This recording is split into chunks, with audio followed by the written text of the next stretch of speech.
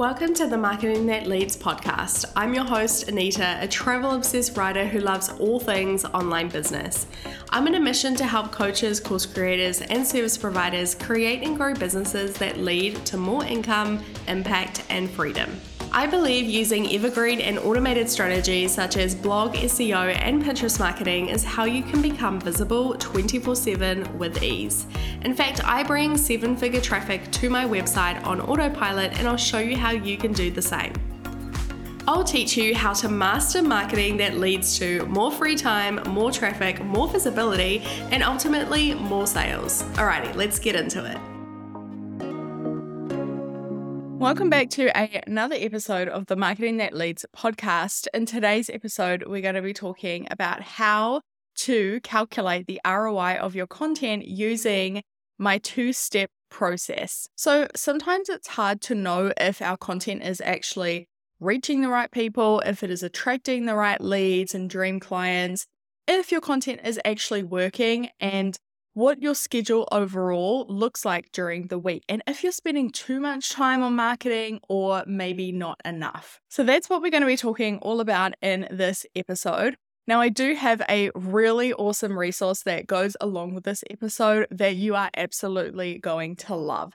It's called the Reveal Your Content ROI score, and this will help you calculate the ROI of your content so that you can increase the value and lifespan of your content to attract more dream leads on autopilot. So if you want to go and download that, I will leave the link in the description. Go and download and go and calculate your content ROI score.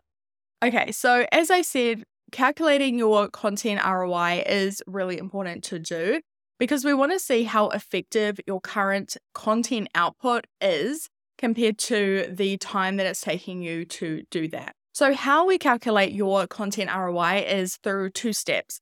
The first step is audit, and the second step is analyze. So I'm going to go through both of these steps at like a bird's eye level, but I do really encourage you to go and download the resource below, because that will take you through the process and actually allow you to calculate your final score. All right, so the first step is to audit. We want to do a time audit of how much time you are actually spending on each platform per week creating and publishing content. So what we want to do is we want to look at all the platforms that you are currently publishing on. So this could be blog, this could be podcast, this could be TikTok, this could be Instagram. And we actually want to break up Instagram a little bit. So we have IG posts, we have IG reels, we have stories. There's lots of little pockets or little facets of Instagram. So we want to make sure that we just break that up a bit. But we want to calculate how much time per week we are actually spending on each of these pieces of content. For example, with an Instagram post, maybe it's a carousel. That could take you upwards of an hour, like maybe 30 minutes to create the carousel, and then you're writing the caption, then you're posting or you're scheduling it, or you're thinking of the idea. It can take a lot of time from your day, and we just want to put that time on paper.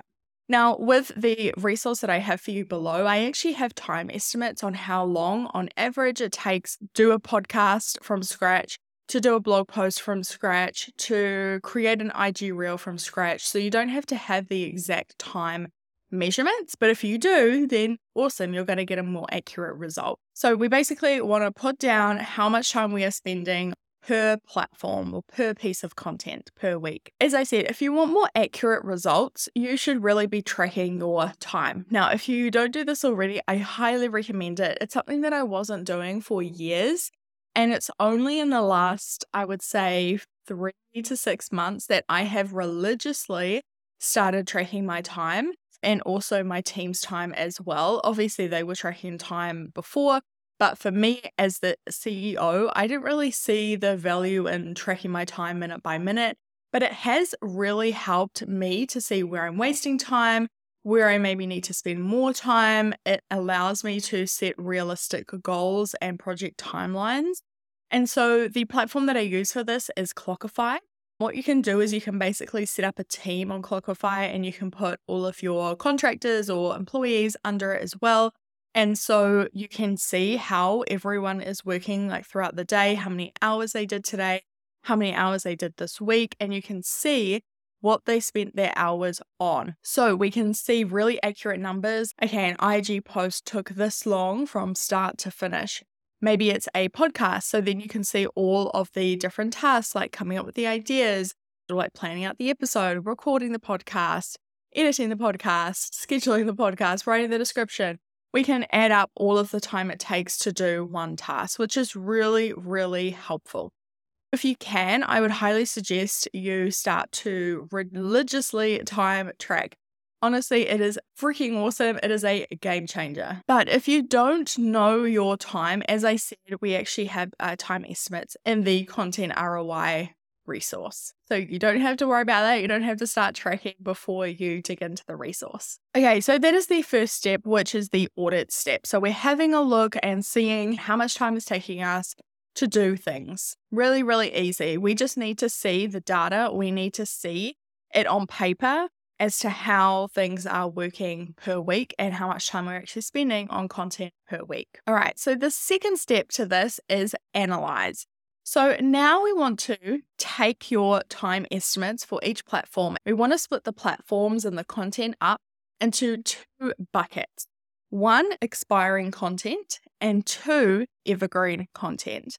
Let me explain what expiring content and evergreen content is. So expiring content, it is very similar to a fireworks display. Okay, so when you imagine fireworks, the fireworks, they get lit, they shoot up into the air, and boom, they crack, they produce beautiful light, they can produce patterns, it's really awesome.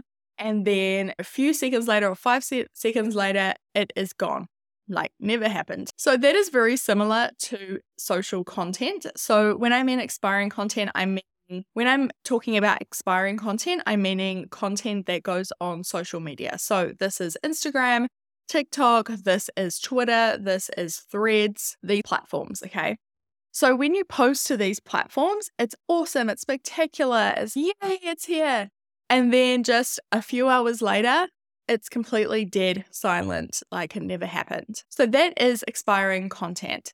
It's fantastic, it's great, and then it just expires pretty soon after it's published. Evergreen content is more like a tree. It's like when you plant a tree. So you put the tree in the ground, and it takes time to establish its roots, to grow upwards, to produce leaves. But once it's mature, it keeps providing year after year. So evergreen content is more like blog content, podcast content, YouTube content, and also Pinterest. Evergreen content, it doesn't rely on trends or immediate attention. It's designed to be relevant and valuable for years and years and years. So expiring content is like fireworks. It's exciting, but it's short-lived. And evergreen content is like a tree. It takes time to grow, but it lasts and provides value for a long time. So that is the difference between expiring content and evergreen content. Now, within the resource that I have for you in the description, what you'll do is, first of all, you'll take that first step, you'll put down how much content you're creating and add up how much time per week on average is taken to create each piece of content. And then the second step and the analyze step, what you'll do is you will split your content into two buckets, the expiring bucket and the evergreen bucket, and you're going to add up your percentages. Now, don't worry, the graph and the resource helps you do this. So you don't have to be really smart in maths or anything like that. You just basically have to plug in your numbers, and it's going to give you a result, which is your content sustainability score. Now, this will give you a score that will tell you how sustainable your marketing strategy is currently. What we want to try and do is we want to pull away from having lots and lots of expiring content, because the time that you put in creating that, you're not going to get that much out of it. So we want to inch towards more and more evergreen type content. And this is going to help you attract more dream leads on autopilot, even if you are on holiday for the next 3 to 4 weeks, because it's not going to rely on you having to show up. So once you know your content ROI score, then you will know what you need to do in order to maximize your impact, your profitability, and the sustainability of your content and your overall marketing strategy. And this is incredibly important if you want to scale, because you don't want to be spending more and more time on marketing if it's not bringing you the results that you desire. And if it's not allowing you to take a freaking holiday. So that is it for today's episode. The 2-step process was audit and analyze. Go and download the free resource down below that will give you a content sustainability score and tell you how sustainable and what the return on investment is when it comes to your content. So if you do download it, you get your content sustainability score, make sure that you DM me on Instagram at anitadykstra.co and let me know your score, and we can chat a little bit more about what this means and how to improve your score. All right, so I hope you enjoyed this episode. I love talking about content. I love talking about ROI and giving you a little bit of an insight into how you can make your marketing a little bit more sustainable. All right, so I will chat to you in the next episode.